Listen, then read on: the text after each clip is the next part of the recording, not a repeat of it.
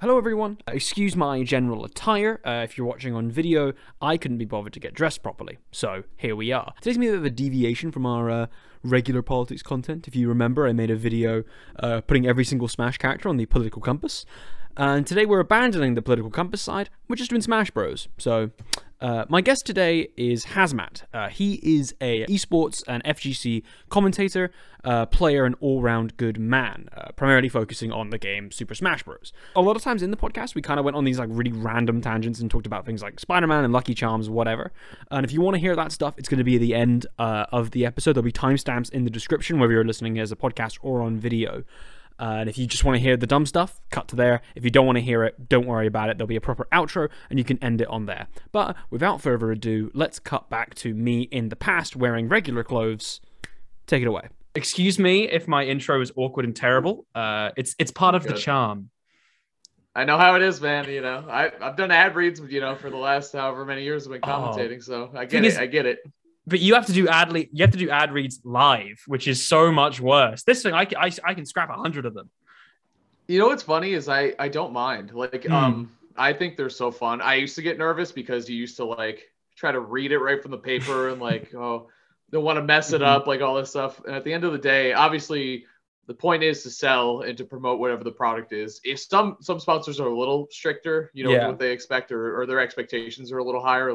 But if they're pretty loose with it, that's how I'm going to be too. And it's look, I know what the products are. I know what the tournaments are. I know how to sell them. I know what I'm saying. And it's turned into a fun thing where they're like, hey, here are all the ads. And I'm like, hey, I'm not reading those. So that's don't show this. If you could block Gimmer from this stream specifically, that would be great. Yeah. But stuff like Metafy, especially since I work with them, I'm totally. Dude, I want to plug. I really do enjoy them. Regardless of what they say, I have honest, and you can't get this in marketing very easily, but honest testimonies about how much you actually like and enjoy a product or a service is amazing. So that's always what I try to go off of for tournaments or products I've used before. So it's turned into this fun thing where I just try to make it up rather than be a robot and I think text to speech. Yeah, I think for a lot of Smash tournaments as well. I think we'll definitely get onto this later, talking about Smash compared to other esports. But pretty much all the sponsors on every VG bootcamp or every stream really are Smashbox, Metafy. It's normally very integral things to gaming. Obviously, especially an FGC guy like yourself, you know what a Smashbox is. Yeah. Whereas you tune into I don't know, Fortnite, COD, whatever, it's more general, and you get an energy drink or a bit more random. And I guess having a bit less wide exposure in that sense as sort of keeps it more contained and makes it a lot easier and more when it's the VG bootcamp on ads, when if it's anything else, I'll always mute ad, I chill. But normally, especially if it's a commentator I I'll just leave it on. I'm chilling. So obviously I always mute yours, but no reason why. Hey, yeah, all right. I kid. I'm sorry. Well, and the thing with what you're saying too is interesting because that's just the two dynamics of two very different scenes, right? It makes sense that the Smash ads are more grassroots and they're more close to home and local kind of feeling, whereas the bigger esports scenes, it makes sense that they'd be reaching out, have a further reach, and maybe not things that are quite so personal to their own esport, right?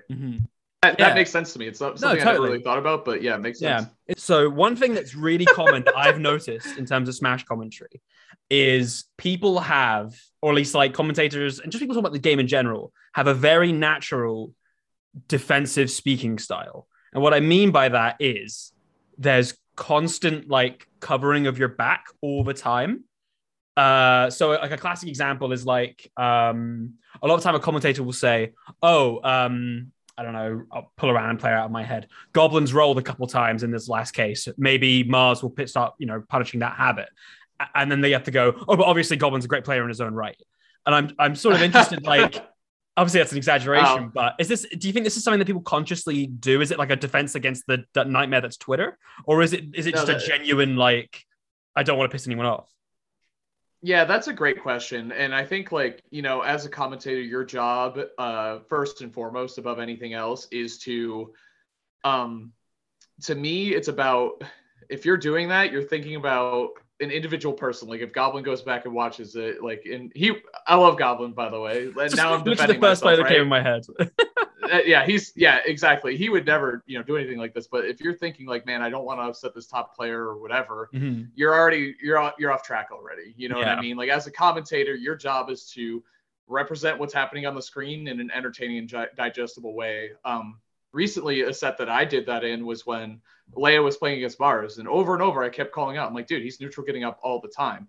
And it's not even anything to say. The way that you fix that isn't to immediately backpedal and say, not that neutral getting up is, the sign of a bad player, but what you do, and I saw actually somebody tweeted that I did a really good job saying impartial during that set, which is incredibly hard when it's Mars or Light or any of those kids I watched, grow up and become serious competitors in the Smash scene. It's hard to tweak anybody I really know and care about. It's difficult to be on commentary and be in that position, but everything else doesn't matter when you're a commentator and you're in that position. You need to set your biases aside and you need to not worry about that stuff and tell the story that's happening in front of you. Why do these things matter? Why is it important? So what if Goblin's rolling a lot? What does that mean? You could also spin it and say, maybe it's the other player's fault for not catching it. Like, does that mean you're talking shit about that player too? Like, there's so many different ways to spin it. But as a commentator, if you notice a habit and you point it out, it can play a part of the story of the set that you're trying to tell. Which I think is really important. Like, I can point something out, but as long as, what are you driving at really? Are you trying to say that this player fucking sucks? Like, is that your message? Yeah. That's kind of weird, But if your point is, here's a habit for this player, watch out, it might play, into effect later. Like, during that Mars Leia set, I had no idea that his neutral get up would ultimately be his demise, and that paid off big time. Like, it's like, wow, this commentator kind of noticed this habit. And Coney too. Coney was like, yes, like, and he, got to give your co-commentator shout outs too, because he also played into it. He's like, yes, that is a habit that he's doing. Like, he had my back. And then ultimately it's why he lost the set. And also, like, you just don't neutral get up against Zerasu. Like, that's been a rule for as long as I can remember. It's a classic. And then it became a bit where I was like linking my Metafy and like all this stuff. And that's not to say that Leia is a bad player or that he played like shit. It's like he was just making this one mistake over and over again. It's like, if you're watching a baseball game or soccer, football, right? If you see a player, they make a misplay, they make an error. If the commentator goes, they made an error, they're not saying, wow, what an idiot, he sucks. Like, and he gets blown up on Twitter by that player. It's just like, yeah, that's what happened. It's not really about what you're saying. It's how you say it, right? So there's so many different ways to point out mistakes in ways that are productive to the story that you're trying to tell in commentary. But there are also plenty of ways where you can sound kind of like a jerk. And I've experienced like both sides where it's like, wow, that was a really good call out. You were catching on to this player's habits and that made it like a fun viewing experience. And what I try to do in commentary is try to make viewers, regardless of their skill level of the game, make them feel like they're like a step ahead, or make them feel like they are understanding things at a very deep level. Like, it kind of makes them feel smart, as viewers, like, oh, I knew that was coming because the commentator led me down this path, is always kind of what I try to do, on top of being entertaining and everything else. So with that, I think that if that's my goal, if someone gets, if people get offended by that stuff, it's like, maybe you can reevaluate how you say it. But as long as you have good intentions, it's like, just try your best and then clean up the language afterwards if you need to, would be my One thing I'm interested in, right, and it's something that I've thought about a lot since I think you talked about it on Tweak Talks, but you only briefly touched on it, is, and you used it a lot in when you were just talking there, the idea of the story or like the narrative.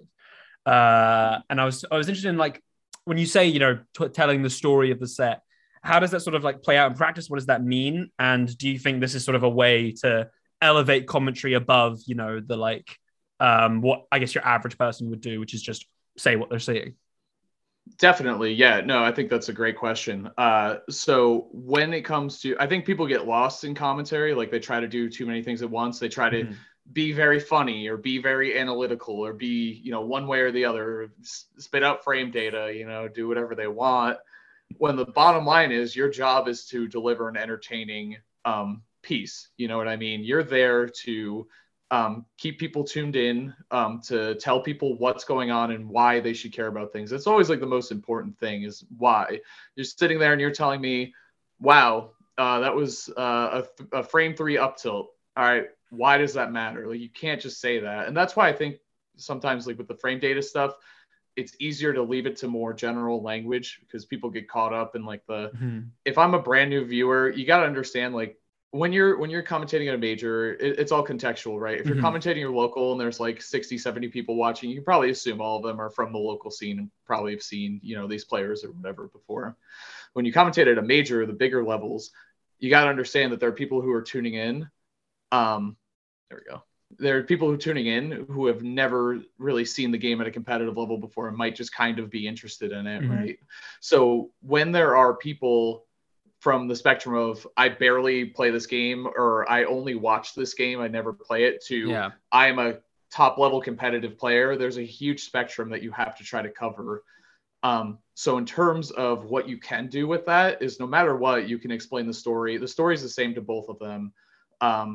Why is the set important? Like, why is the most important question? You know what I mean? You can look at a set and say, that was a nice nair into flip kick. It's like, yeah, but why? Did it just put him ahead 2 stocks? Now there's a huge deficit. Did it start closing the gap? You know, you really need to explain not just what's happening, but why it's so important is I think what a lot of commentators miss off the rip, in my opinion. They get lost in the sauce a little bit. Yeah, it's interesting. I think it's sort of it goes into sort of the 2 ways people view the game, and I think you're 2 type of almost like player, where there is like the analytical side. There is, you know, this is a frame 3 up tilt. This means when this move is frame 6, mine should win, that sort of thing. And then there is, you know, the smash is like jazz crowd, where it's like it feels it, you know, people feel it out more, and it's more about the mental side of the game. And I think, at least for me, I think. Starting to watch the game and care more about sort of the competitive scene, I think the mental side of it I always found more interesting, because I think, for example, the concept of someone having a habit is more interesting when you think of it as, okay, these 2 people are probably around the same technical level. Most top players probably are. What's the game is about, you know, they're like more about their mental side and their reactions and sort of the minutia. And I'm interested in sort of, when you're commentating at like a very top level, how much you would tend to focus on like the mentality, like looking at the body language of the players, their history of sort of maybe attitude or adaptation. You know, how much is that present in your mind when you're commentating, rather than just the pretty colors of the characters moving, which is always what I'm distracted by.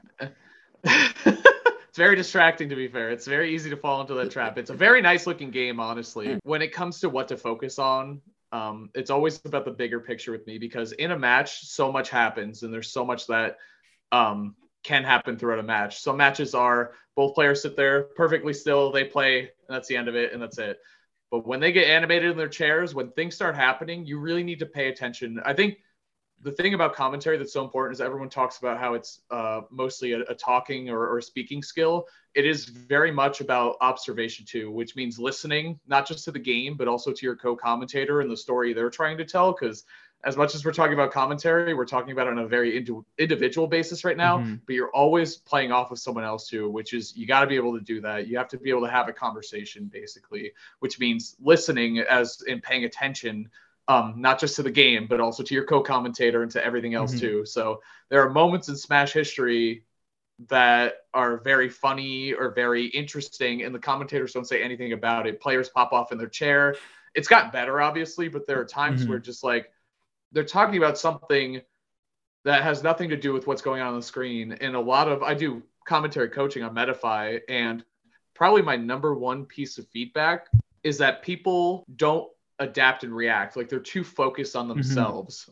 So for example, they'll be talking about a matchup. They'll be talking about how Shulk versus Zero Suit is an XY matchup. And while they're talking about Shulk's aerials being slow and Zero Suit's dash on the ground, the Zero Suit just dumpstered the Shulk. You know what I mean? The stock's gone, but they're still sitting there talking about the match. It's like, dude, you gotta, and there are times where there's downtime where people are camping and sitting back, and that's where you get a little more analytical. But I think where people can focus their efforts on being more present and being more in the moment and being able to take that moment and send it back to the people at home, so they have something to enjoy, right?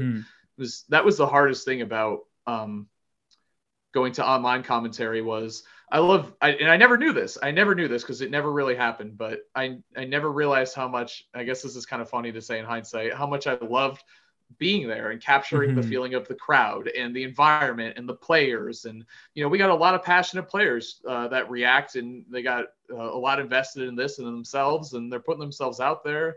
You know, Cola's popping off, Mars, like all these guys, they have good Light, like they all have really good personalities. And there's just so much going on that needs to be talked about. And like you said, how do you focus on the right thing?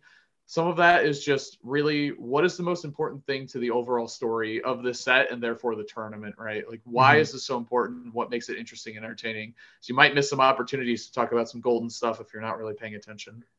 Yeah, I think that's a really interesting way of looking at really good advice. I think like one thing I'm also interested to do is sort of compare like esports commentary, Smash commentary to, I guess, sports commentary, be it, American football, be it soccer, be it baseball, or rounders is what we have with the tiny There bat. we go. And I think it touches on sort of a couple of like my pet peeves watching Smash commentary. Welcome to the hating on Smash commentators hour. Oh boy. You didn't tell me this was coming up. What the heck? Not you. It's exclusively has. Okay. Oh, okay. No, we'll see. Yeah, one of them, which I think is one of them isn't Smash commentary. It's just Twitch in general. Is clip that. I hate when something funny happens and someone goes clip that. I'm like, no. I want to see what's happening. The idea of like the suspension of disbelief, being able to keep engaged and like hooked in the story. If you're watching on Twitch, as if you're right in the crowd, or as if you're someone who is really invested in. And I'm sort of interested in how much you'd sort of value the idea of like, I guess, holding attention or a suspension of disbelief. Yeah, no, I think that's a great question. We talked about it a little bit. I did a stream with GPick and Kupo talking about commentary and just like some questions, fielding questions from chat. We do it like once a year. It's a pretty fun stream actually, where we just talk about commentary stuff. The VOD's on my Twitch. If you're ever interested, I could send it to you. But I like what you said, because to me, commentators should always be complementary to the stream and not like a main kind of presence. Like when I really start noticing, I'm like, this commentator, something, I mean, you talk about commentator pet peeves. I always notice when someone starts talking about, man, and I'm doing it right now as a thing, but hey, this is an interview, so this makes sense. But when people start talking about themselves, when really, let's be real, like the stream is about the two people who are playing, and even more so the people running the tournament and all that other stuff, right? Commentators were supposed to be complimentary, you know what I mean? That's how I feel. There are moments obviously where you can be funny and stand out and do all that stuff, but forcing the moment is when I'm like, why am I hearing X when Y is on the screen? You know what I mean? Like there's just sometimes that stands out to me. And I think that's, again, just in terms of paying attention to the stream and just calling out what is going on and calling the action. I think that's where you're kind of seeing that divide. There's a lot of people, like, it's very rare, or it ends up on blooper reels where commentators in baseball like talk about themselves, like, oh, I had an ice cream for lunch or whatever. And like, oh, you goofball, you like, you wacky guy. Exactly. But it is interesting because we are in a very similar but very different environment too, because people from commentary have their own channels and their own voices in the community, and they are somebody in the community. Commentators, for if you turn into a Yankees game or whatever, that's it. They're done. And they might do other stuff on the channel and all that stuff. But people are trying to make a name for themselves in commentary is I think a big dynamic. And I do think the Twitch chat element of it is huge, because you can see the real reaction. You can see there's no laugh track. There's actual people. You tell a joke and it sucks, man, they're gonna let you know. They're gonna let you know. You tell a joke and it's funny, and the little W's start rolling in. Very, very satisfying. A lot of serotonin, all that good stuff starts rolling in instantly. So the ability to interact with the audience is pretty new, honestly. I mean, you look at sitcoms and classic cable television, they record a season, put it out there, and then there's ratings after the fact. You get ratings during, you know what I mean? That's when you get ratings. You see your phone light up or all that stuff, you're getting Twitter followers, all that shit, which in my opinion does also encourage people to make things more about themselves and about the cast itself, because if you are funny and you are outgoing and you are outstanding in some way, people are more likely to think you're interesting and follow you and give you that reinforcement. So it's this interesting dynamic where it's good on one hand, because it will attract personalities who are interesting and outgoing and have a lot to say or opinionated, in some way or another. Whereas the other part that is kind of a downer is that you can lose sight of what's actually important, which to me is always the players and the scene and the context of the match and all that stuff. So. And I think maybe that also sort of plays into the idea of like the meme of the O tour to commentary pipeline, which I am the greatest definition of. Oh no, the you best. gotta play. No. I've gone 0-2 You got a little confidence. a couple times, maybe a few times. You know, That's okay. maybe my Mii brawler wasn't schmoovin that day. Maybe he wasn't. I have to say too, O2ers are my favorite people in the scene. I've said it forever. Like they really are, because without O2ers, there is no scene. And not only that, but without O2ers, those people who go 2-2 or go 3-2, they're the O2ers now. And are they going to stick around and do it? O2ers to me are people who truly love and care about the scene. Like they're just there to have a good time and to enjoy it. A fan of a top player, commentator, whatever, just a tournament series or just the game. Truly, I that's like no bullshit. Is I've always thought that about back when I played fighting games, they were called pot monsters, which is funny because they fill the pot. That's it. You're a pot monster, you know. And it's always been looked at as that's so horrible. I know it's gotten a lot better, right? A pot monster. It's so funny. That's so old FGC terminology, but a pot monster is so funny. Like you don't want to be a pot monster. You don't want to be a pot monster, right? But there's, I think scenes have grown a lot too, where if you were going 0-2, there's a chance that you were like 1 out of 20 people that did very poorly. Now it's like, well, it's 1 out of like 200 people who didn't do very well, you know, like that's not that big of a deal. So I think like the way the scenes are evolving and going, and the way that people are viewing things, I think it's been on an upward trend that being an O2er isn't the worst thing in the world. Like, is it really that bad to not be that great at Smash? If you just, a lot of people have hobbies and they just play them and like they just enjoy them. Like I could go out, I don't know, and row a boat and just like suck at it, you know. I could go out and try to kayak and I'm not great at it, but that doesn't mean that some Olympian kayaker is gonna walk by and be like, you suck, man. Like get better, you know. Get good, kid. Get good. It's like, no, man, what? I'm just here rowing a boat. This section of the video is going to be called hazmat therapy hour for all the O2ers. Everyone wants to improve and get better, and everyone starts in a certain spot. You know, no one was as good as they are at their peak without improving. Like there's always a process there, and that's really to me what the scene is about, which is another reason I love O2ers. Is the scene is there for you to learn more about yourself and to better yourself as like a human being. Through competition obviously is good, but there's so many other avenues for it. You have artists, you have tournament organizers, commentators. There's ways to gain confidence and ways to learn more about yourself and get friends and do all this really important stuff for yourself as a human being. Like to me, that's what the scene is really about. Like the competition's amazing, obviously, and I love watching the top players do their things and they're the big storylines.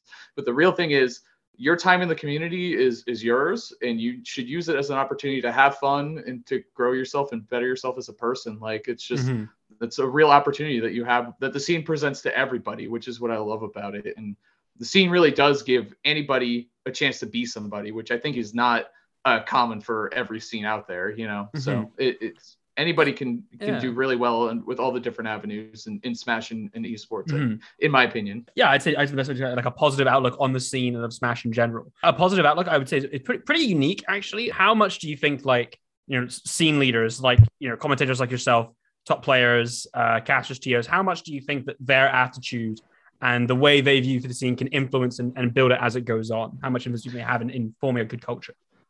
It's huge because a lot of people, it's just like anything else. If you don't know as much as someone else and they tell you something, you're probably going to listen to them. I mean, you should obviously in all cases test things out and check on everything and whatever. But when players, and the one I see that I really hate is when players say that they hate Ultimate and that Ultimate sucks, but they're a top player in the game. And I'm like, man, you can't do that. Like, that's just not good, you know? And it's just not a good outlook for yourself as a competitor, in my opinion. And it's also just not good for people who sit there and are fans of you, because if you're sitting there saying this game sucks and they really like you and they really like the game, how are they supposed to feel about that? You know, what are they supposed to do with that? It's a little complex at that point. And don't get me wrong, there are plenty of fine things to complain about with any game. Anything you do, you can complain about. But at the same time, I just don't think it's healthy to put out there, you know, certain opinions that will influence the way people see the game itself, and then also our scene too. Like, Smashers are always complaining. Smashers are coming from the FTC. Smashers are soft, right? To put it in a nice esports way, you know. It was like back when I was playing, Third Strike was really my first competitive game when I was a little kid. But it was like I had my group of FGC friends. They were my cousin's friends. They were all older than me, and they were like, "You can't play Smash. That game's for babies. Like they don't have inputs, you know." And this is putting it nicely, obviously. You know, clean it up. So no playing Smash, but I would sneak away and I'd play it because I really like the game. And I think that's like the first thing that everyone gets into is you really like the game, so you want to play it. So as top players and top reps, and even things like tier lists, like you put out a tier list, and that's why they hit so hard. That's why they're always the best content, is because everyone wants to discuss opinions and like share their own, basically. So it's good content, but I think people just need to be careful with at least how negative they can get without providing like real feedback. Like instead of saying something like Ultimate sucks, I hate this game, right? Something more constructive is like, man, I really wish that we could change the whole buffer in Ultimate, right? Like the controller buffer, the buffer system in Ultimate. Yeah. Wish that could change, you know? And everyone could be like, yeah, I wish so too. Like, cool. Anyway, it can't. So see ya. Like we're moving on. Like that's it. Yeah. You know, so stuff like that. I think there's a way to, it depends on what your goals are too. Like, are you just trying to get Twitter riled up for the day? All right, go ahead. Yeah. Are you trying to get some constructive feedback or have a real conversation? Two very different things, obviously. So, and I think with that too, it's something I really don't envy because I'm definitely, you know, of an older generation for sure.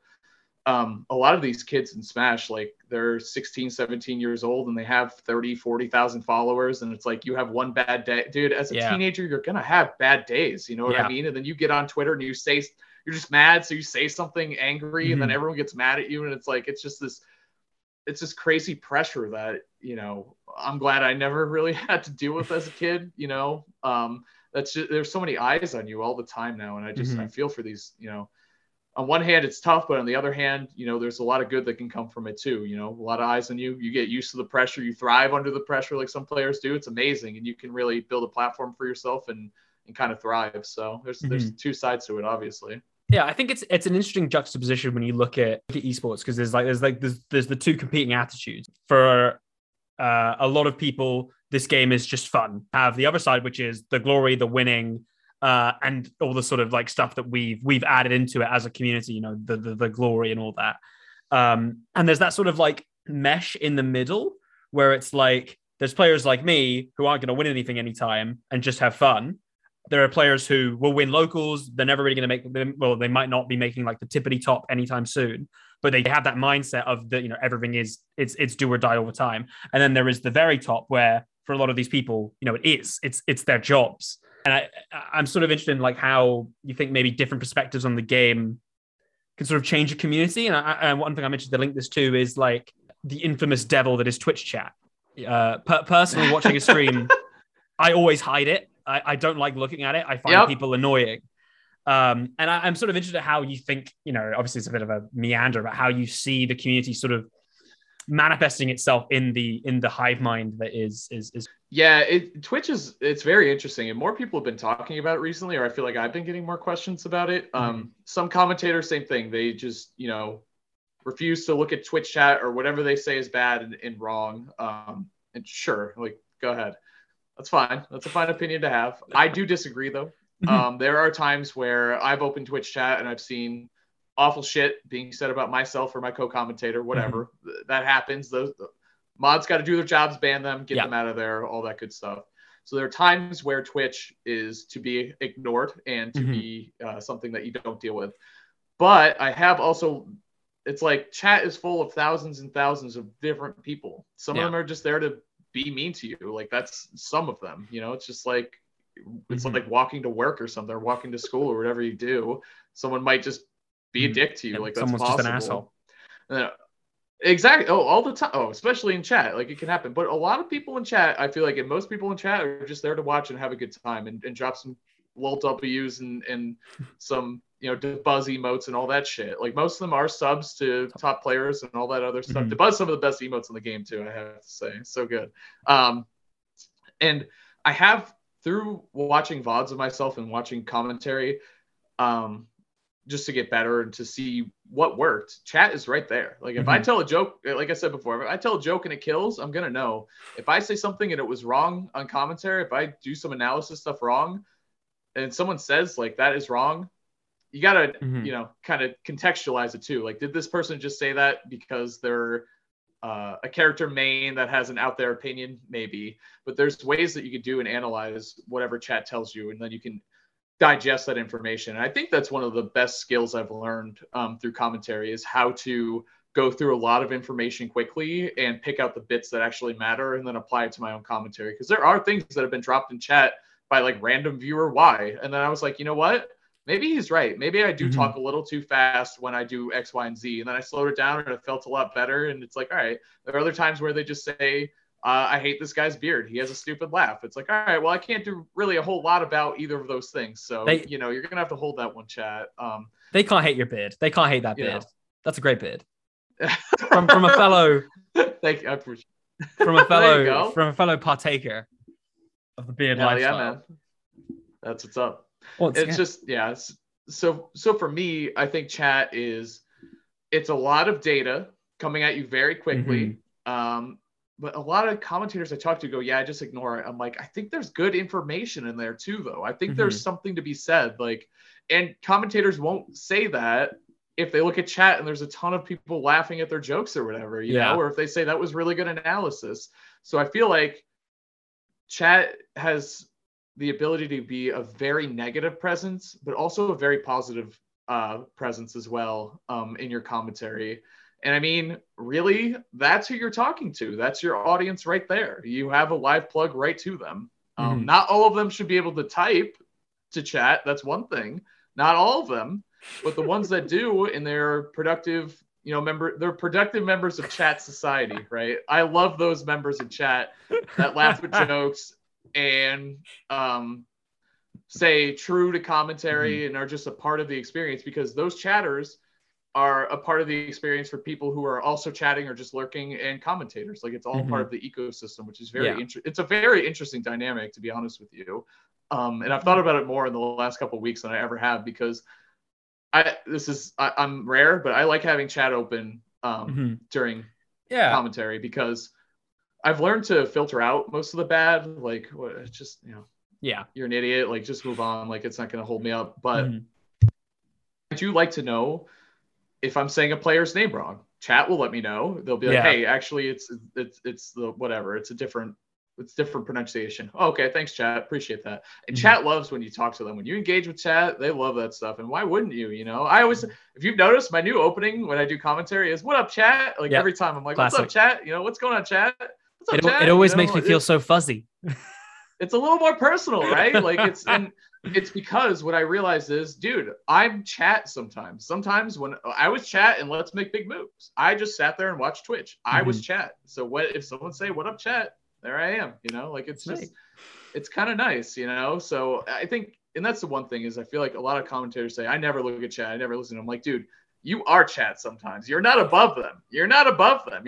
I'll be in there with chat. I'm with chat. I'm one of them, So, and it's like, you're not that different. Well, from like, there are very extreme outliers, obviously, that you're not, but in spirit, you're going to be a part of chat sometimes. So it's interesting, because I think it is one of the strongest, I guess what it probably is, like one of the strongest signifiers or differences between your more traditional forms of commentary, like your mainstream sports, and then what you have in esports, because, being able to have that direct line to an audience is really interesting. And I think, this is my corporate segue. Not a sponsor. I don't know why I said corporate. I meant to say like professional segue. That's the term. Professional segue. I want to talk about. I was like, oh. Welcome everyone. Welcome to Metafy. Hazmat. Metafy. No, Twitch.tv/Hazmat with 2 T's. All right, guys. You already know what it is. Get your hitboxes ready. You got the 3 buttons on the side, the 2 on the front. Just I wouldn't be able to resist myself. You want to take care of your hands and take care of your health. Doing my full YouTuber pretend, I say that as if I'm not one, my over exaggerated intro where it's like, "What is up, everyone? Welcome back to the so as fast as humanly can." Anyway, we've talked a little bit on the difference between other FGCs, fighting game communities, and Smash Bros. And I'm interested in sort of where, and we've talked about the way that Smash scene has developed and where it is today. I'm interested in seeing compared to other FGCs, obviously like we said, they have a lot more there's more official sponsors involved, and there's often grander set pieces. And I think Smash has started slowly going in that direction. In my region in Europe, specifically in France, Top 8 was hosted in a goddamn football stadium. So dope. awesome. Shout out to Really whoever the cool. hell got that sorted. Incredible. And then there's like, for example, Cat Panda recently announced their series with Nintendo that's going to be coming up. I'm interested in sort of where you see the Smash scene developing into the future. Do you see it sort of becoming more mainstream and like greater, and more like sort of jack full of cash, or do you see it sort of continuing on its way? And what would this do in the future? I think specifically the Nintendo series is really interesting. How do you think this could change and develop the scene going forwards? I think there's a couple of huge factors here. And I think the first one is the popularity of Ultimate is through the roof. Like, I don't think we've ever really seen a Smash game this popular. I mean, on the esports side of things, yeah, Melee like does really good Twitch numbers for tournaments and all that stuff. And that's great. And I love the Melee scene and all that good stuff. But in terms of like a casual or an interested player base, Ultimate is just huge. And a part of that is the reach of characters that they have in it is just crazy. Like, in order to get people to want to play your games, if you have a character from a game that you already like and love, like from beloved series, it's huge. So you get characters like Steve was one of the biggest things to happen to Smash Ultimate. It really was, regardless of how my boomer ass feels about it. Like it wasn't for me, and not all DLC is for everybody, right?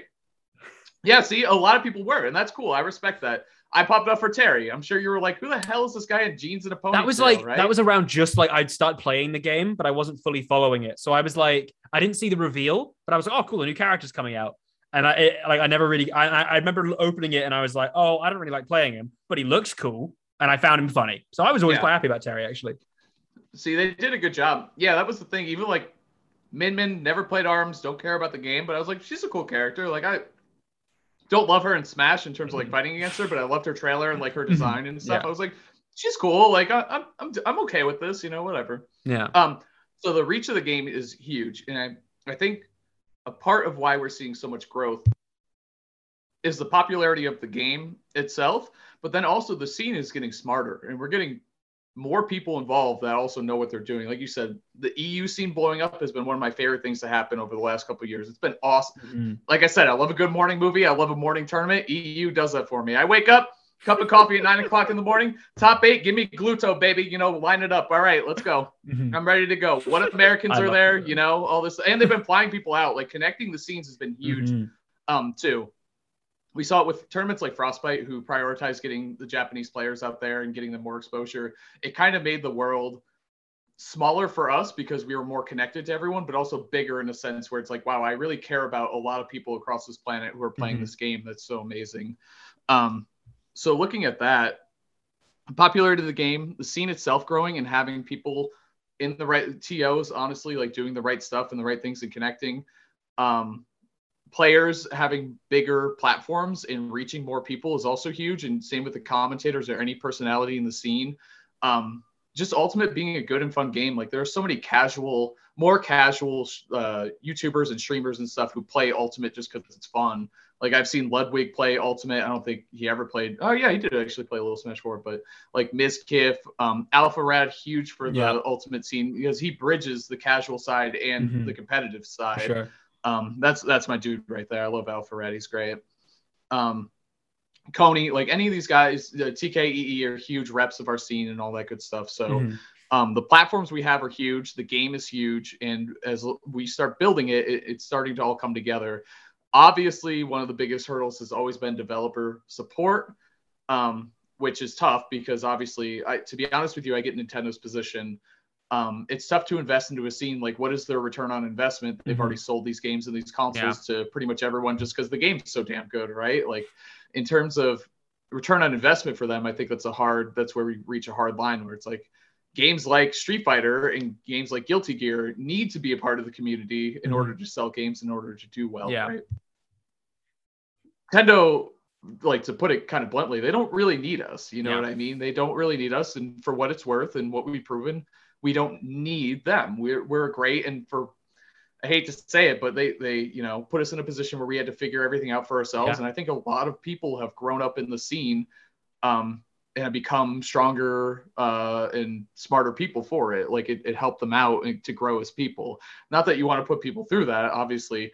Now that Nintendo's in this position, like this is a huge step for all of us in the right direction, which is awesome. Obviously, we need to see what exactly it means. We don't have a ton of details on the circuit, but the fact that Mhm. they're willing to put their name next to our communities Yeah. is just an amazing start for a lot of different reasons. So we'll see what it really means. I trust Panda a lot too. I mean, you want to talk about big platforms. Panda has been enormous, and they are a grassroots Smash scene. So shout out to Alan and all those guys over there. My man Josh, I love Josh, and obviously all the players and everyone on there too. But the organization that really made it happen is amazing. And VG, like so many big organizations that just make Smash content accessible is so important. Like I recently wanted to start playing Tekken 7 a little bit more, and going from, you know, where I am in the Smash scene, like I know everyone, and I know where I need, if I want to learn how to fight a Byleth, I know exactly where to go. It's so easy. Now I'm like, how the hell do I play this game Tekken?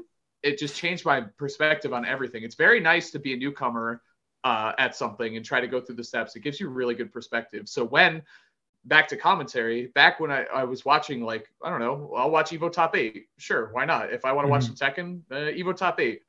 Those commentators do a great job appealing to everybody. And that's what gave me that perspective, is like, dude, I've been in that position before. I've been there before. You know, I've been a new face in that scene. I don't want them talking about frames. You know, I don't want them, you know, overwhelming me with information. They make the game seem easy to understand and digest. So therefore, I think the game's more approachable. The scene's more approachable, and I'm more willing to play the game, which is what you want, right? Like that's kind of the ultimate goal, or one of the goals of commentary for sure. Yeah, it's really interesting. I think the development of the Smash scene, I think, is a very interesting one. For a lot of people, we've sort of talked about it. It's like it is like a community. There's the local ones, there's the friends you meet in it, and then there's that broader side. You know, from your experience, you know, following and being a part of other FGCs or other esports in general, do you think that something can potentially be lost in that, like, as things become more commercialized, or is there are the player base always going to be strong enough to still be a you know, strong and integrated community? Yeah, I think there's always, like, I think people use the term like sell your soul or whatever. Like I think the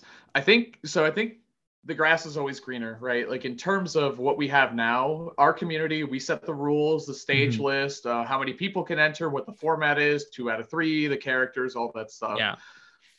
When you start partnering with other people, and especially people who might have goals that don't perfectly align with your own, because, you know, they're similar, but, you know, a little different, who knows what that means for future rule sets or tournaments or prizes or any of that stuff. You know, what do you prioritize and what do you focus on? So I think when you look at something like, if Capcom makes a decision, that's how the tournaments are going to be run. Like these Capcom Cup qualifiers, that's how you do it and all that stuff. And they obviously have a lot to gain by doing and creating rules and tournaments that are good for the community and that will be well received by the community. Nintendo in the past has had a hard time perfectly connecting with the competitive scene. They've done like item on tournaments and stuff like that, but it's like close but no cigar. You know what I mean? Like so close. They do a lot of really cool stuff too. Like their production's really good. They did one of these crew battles at PAX where everyone had like matching like Smash jerseys that they gave, which is like, there's some super sick shit that they do, but people don't talk about it because they're so upset about everything else, because they kind of missed the mark on some other things. So it's like, it needs to truly be a collaboration. Like this is, you know, we're doing it for the community, we're doing it this way, and, you know, it is what it is. So I think since we're grassroots, we get to kind of run things the way we want. It's determined by individual TOs or a group of TOs or whatever. But now you add in, you know, another factor, and you might realize that, you know, grass might have been greener on the other side. You never know. So when things become commercialized, I think in general in life, like that's just something you see where it's too many, you know, big billboards and stuff. It loses the feel of, you know, big cities and fun places to visit. If it's just it's not like, you know, big skyscrapers and all that stuff. It's just, you know, you kind of lose that feeling of what you were part of. So there's also something to be gained too. And something we've all wanted for a long time is to get more outreach. If something's officially done by Nintendo, that's huge outreach, and it's good for the scene because more people will see us and want to be a part of it. So it's huge. What do you do? It's a complicated question. There's a lot of avenues that can go down for sure. It could be a seamless partnership too, where they go, yes, you guys run the tournaments, we'll do this and we'll check in, and that's it. You know, like that's it. So you never know. Yeah, I think it is a very good, excuse me, a very good sort of I think I've said it several times, like a good positive outlook for where the Smash scene is going, and I'm sort of interested. Like, I guess probably be my last question. But you know, recently we had the Smash World Tour, and Pyramithras aside, it was a great tournament. And Sonic and Olimar. No Me Brawlers, which was tragic. That's Rizzy Ashley, man. Tragic's one. That's one word. That's one word for it. Cheers. So Smash World Tour, obviously big international tournament from someone who, isn't from NA and is part of the Smash scene. It was really great to see. It's super fun to watch, smaller scenes. Like obviously, Europe's been exploding recently, but we're not NA. It's been interesting. It was really exciting to see, our players there, as in anyone who isn't Gluto. First of all, Gluto, one of my favorite players to watch ever, but it's really fun just to watch, like, for me, Pelly from the UK, that was, it's surreal almost. And then getting to see like South America was really interesting. Like Central Asia was really cool as well. How do you think this is sort of going to be like the first like spark? Maybe it's going to change like the course of Smash scene to becoming more internationally focused. Is that something that you think you're going to see going forward? Because I think a lot of the time there is an attitude by you Americans, to write off all of our super cool and amazing Smash scenes. Fair enough. No, I think that's completely fair. And I think you see it all the time because it's like when I was commentating, because we did a lot of Smash World Tour online. So you get in there and it's like, dude, I've never heard of these scenes. I've never heard of these players. I don't really know what to expect. Then you see some sick shit and you're like, whoa, like this is really cool. And it just kind of opens your perspective up a little bit that, there could be some big upsets caused at Smash World Tour. And I think that was kind of the spirit of the whole thing was, let's really find out who the best is. And let's really find out who can hold their own and who's really that strong. Is NA the best just because that's where all the tournaments are? So that's where all the players are. So that's just what we think. Or is it actually true? And, see how all the other regions kind of stack up here. So I think the perspective was narrow in general in the Smash scene that NA is just, it's the home of everything Smash Ultimate and, mostly Smash 4 too. But man, there's been more exposure and VG again is doing such a good job. Pretty sure they partner with a lot of the EU tournaments too. Yeah, to they broadcast everything. It's been one of their goals. So shout outs to the VG. It's really great. For again, shrinking the world and bringing everyone closer together, but also doing the Japan tournaments too. This is not a plug, but also outlets like Tweet Talks. Like we watch all the tournaments together, well, a lot of them, not every single one. But those Japan tournaments are 3 a.m, so sometimes we miss them or whatever. No, it's such a good time to watch them together and recap on the show and just talk about them. And the more people talk about them, the more other people want to check it out. And the more it's like, the more content there is, the better. I think everyone can agree with that. So it's really great to see. And obviously, like one of the biggest X factors is just the COVID situation and how quickly we can work to safer times and all that good shit. So once that's settled, I think that's the trend that we're going in, which I love to see. And a lot of it is I love what the EU scene did.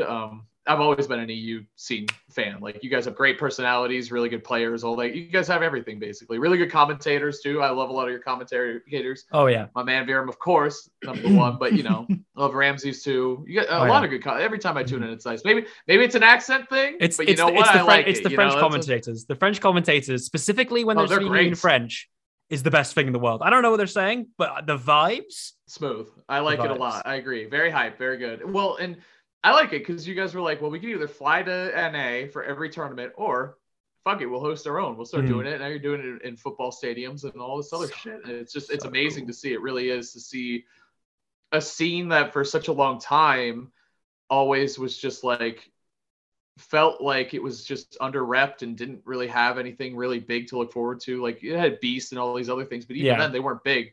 Now it's like, I've never been jealous of an EU tournament before, but now I'm like, shit, I am all the time. It happens all the time where I'm like, shit, I am jealous of this. This is crazy. This is so cool, which you love to see. You'll have to come out and visit sometime. I would love to. I've been talking about it for so long. Once I get a chance, I definitely will. That'd be so much fun, obviously. So yeah, we'll plan something. That'd be great. You'd be welcome anytime, I'm very sure. And on that incredibly exciting and interesting note, I am going to have to say, Hazmat, thank you so much for coming on. Now, you said that speaking up Tweet Talks was not a plug, and it wasn't a plug because now's the time where I plug you. So at Hazmat Rules with 2 T's on Twitter, of course, twitch.tv/Hazmat, and of course Hazmat on Metafy as well. I would recommend checking out everything that this beautiful bearded man does. It is all great stuff. If you're new to the Smash scene and you've just enjoyed hearing us talk about it, check it out. Go to your locals, see what's going on. And yeah, just follow Hazmat Rules on Twitter. He is a great representative for the Smash scene. I think he's a really good positive voice for everything that we have, and I think he's a good representative for what what the community can do for people. Man, wow, thanks so much. Appreciate the plug. And don't forget to check out Hitbox here, guys. You already know what it is. You got the points. No, I'm just kidding. I'm not doing it. Hitbox, take care of your hands, take care of your results. Get it done in bracket, in and out of bracket. I don't know. I'm just gonna cut that ad and just put it in like every 10 minutes into the video. It's just like constantly. Hitbox, love it. Dude, thank you so much for having me. It was a blast. It was great talking to you. Hey man, thank you so much for coming on. We'll have to do it again sometime. It's been great. And Beautiful Future, subscribe, like, Twitter, other places. It's all fun and it's all good. Thanks for watching, everyone. See you around. Either it's huge, massive, 60 million, 100 million. That I've seen it on the news that some guy with pink hair won £1 million last week, or dollars. Quit, isn't that, he won $1 million of that Pokemon trader who just won LMBM? That's crazy. That's a terrible joke. Something almost. He almost won $1 million, right? Quinn, didn't he? Oh, $1 million. I see what you did. You did. Gotcha. Awful. We cut that. Anyway, mixing me up. Yep. That's why we don't do it live. We never do I like live. this. You're right. No, I'm saying this. It's like improv, but we're both functional human beings with lives. I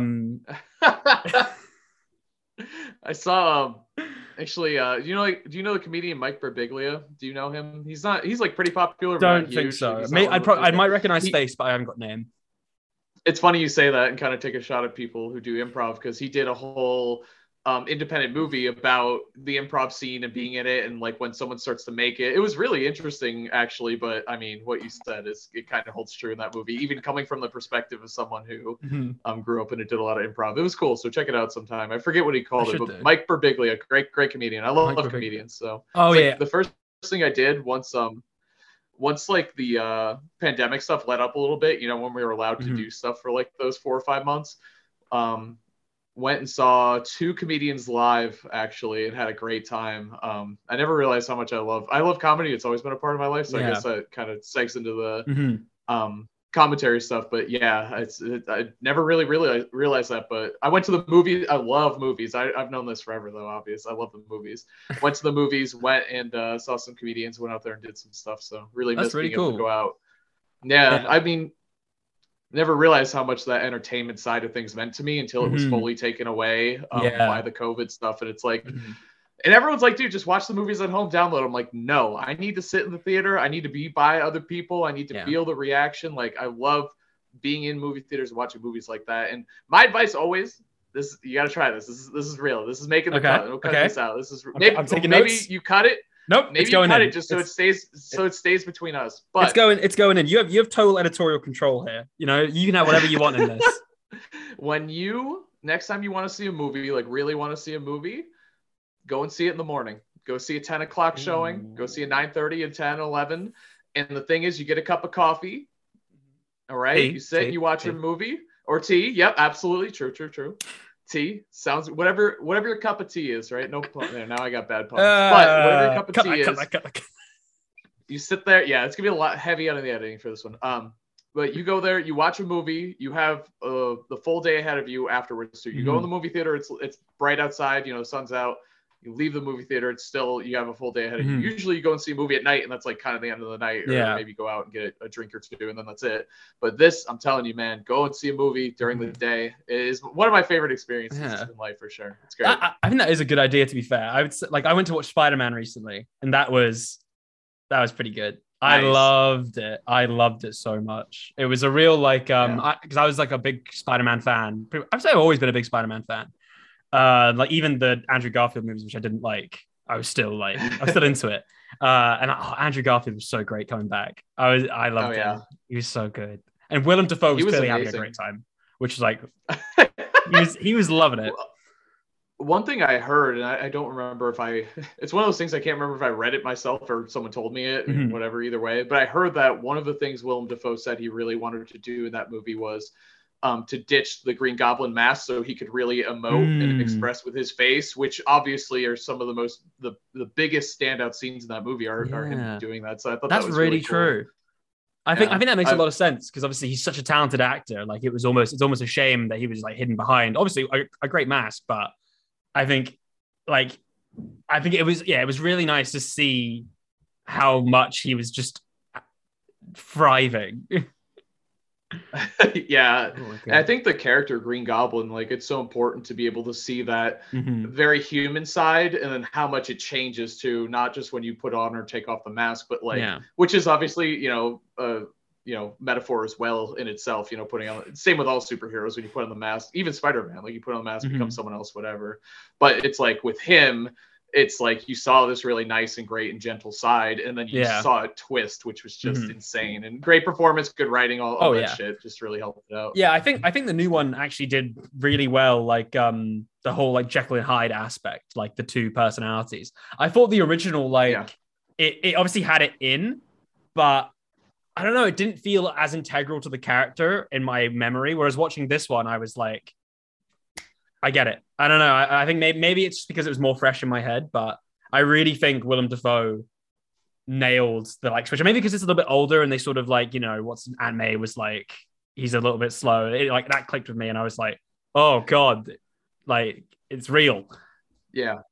I think two superhero movies have come a long way, like, and to Tobey Maguire and those early Spider-Man. The first real Marvel movie, though, was Blade. Put some respect on Wesley Snipes' name. Amazing, amazing Marvel movie. Very, very, very good. But the thing is so obviously you had it was actually great. It's like, before my time. It's before my time. What can I say? Yeah, it's an older movie for sure. It is. But and I want to say Andrew Garfield. No, Tobey Maguire Spider-Man movies were great, but they were like mostly popcorn flicks, you know what I mean? You go, there's action, romance, like all that. It was Sam Raimi, stuff. like his style is always super, bodacious, incredible fun. Right. And they were great, and obviously genre setting and all that good stuff. But the thing is that superhero movies have evolved since then, especially the Dark Knight trilogy. I mean, any of these superhero movies, even the Avengers, got pretty dark and deep at some points. Like it just kind of went further than they've just evolved a little bit. You know what I mean? Not that the other ones weren't great and brilliant and didn't have some of those elements. It's just they've changed. Yeah, they've improved, in my opinion. But as things should, as they grow. That leads in perfectly to one thing I want to talk about in terms of Smash commentary. We're jumping all over the place here, but who cares? So, oh boy, that's my style. That's my style, dude. Welcome. It's mine as well. I got no clue what's going on. So very quick side note. So, like I said, I used to live in America. Well, actually, I've only lived in the UK for about 7 or 8 years because I grew up in Asia for a lot of my life when I was a wee lad, just dad's job. So the only channels we had on TV, apart from ones that were in, Mandarin, were like Discovery and History. So I was like developed on Storage Wars and American Pickers. Nice. Love that crap. Easy best shows ever. I call those are like dad nap shows. Like you watch them, when you're ready to take a dad nap at like 2 p.m. Mow the lawn, watch some Storage Wars, and take a dad nap. Yeah. But imagine me and I'm like 8 years old and I'm like, exactly. Oh my God, I hope with my little American accent. No Power Rangers. Nope. You get Brandy. I wasn't allowed to watch Power Rangers. My mum thought it was too violent. And you know what? Really? Screw you, mum. I'm going to go watch it after this. What are you going to do about it? I'll send her this clip. My mom was fun. My mom was funny with like that stuff growing up because she wouldn't let us. My cousin, same guy who got me into Street Fighter and fighting games and all that stuff. He brought over Mortal Kombat 2, which had all the blood and the fatalities and stuff. Where Mortal Kombat 1, they kind of censored it on the Super Nintendo. Yeah. But he brought over Mortal Kombat 2, and my mom saw it. She's like, she wanted to draw a line, obviously, because it was a very violent video game, and especially the way the news was talking about it. This was really bad, So she didn't know what to do. So she was like, well, I don't want them to not hang out with their cousins. So she's like, you guys can't play it, but you can watch it. And I was like, okay. So she would leave the room, and my cousin, the second she'd leave the room, he'd do the bloodiest fatalities, like, yo, check this out. And he'd cut someone like right in half. And I was like, whoa, Mom, you didn't do anything. I was like, that didn't help at all. I was like, it just encouraged us to look at the worst things. So always funny looking. My mom was always like really selective. It was always kind of random because like I would watch like Transformers, which I would say is equally violent to like Power Rangers and things like that. But the best thing I remember, once again, so off topic, but so my mom was always like, if she wanted to stop us, like, I don't know, like eating a certain thing or like getting us off of something, she would lie, was basically her strategy. And a great story I've got is about Lucky Charms, right? We used to snort that shit, right? It was crack to little Hugh, little Eva, and little Mia. We loved it. We went crazy. And one day my sister was a bit ill. I think she'd had an allergic reaction to something, but like something totally random. And my mum said to her, "You know what this is? You know what this is, Eva? You're allergic to the food dye in Lucky Charms marshmallows." And because it was so specific, until let's say a year ago, we totally believed it. I never questioned it. I am 21. I was like, yeah, I mean, my sister's allergic to marshmallows. That's why I haven't had one in like 10 years. Hey man, you know, if you're gonna come over, keep those Lucky Charms out of our house. And your friends are like, and like that's when you realize it's always checking with your friends where you'd realize your parents were just full of shit, because it was easier to just say something like that rather than, well, listen, like, want you guys to develop healthy habits. It's like, all right, parents usually, from my experience at least, usually have your best interests in heart. Hopefully, you know, I think I got pretty lucky in that department. Even if they don't know how to show it, or even if they try to take a shortcut, like you just said. Yeah, for sure. It was with your best interest in heart, right? So, but it's always funny to see those things. Like your friends are like, "What do you mean the Lucky Charms are poisonous?" It's like, wait, what? You didn't hear? Poisonous, don't eat them. You know, good stuff. Oh my God.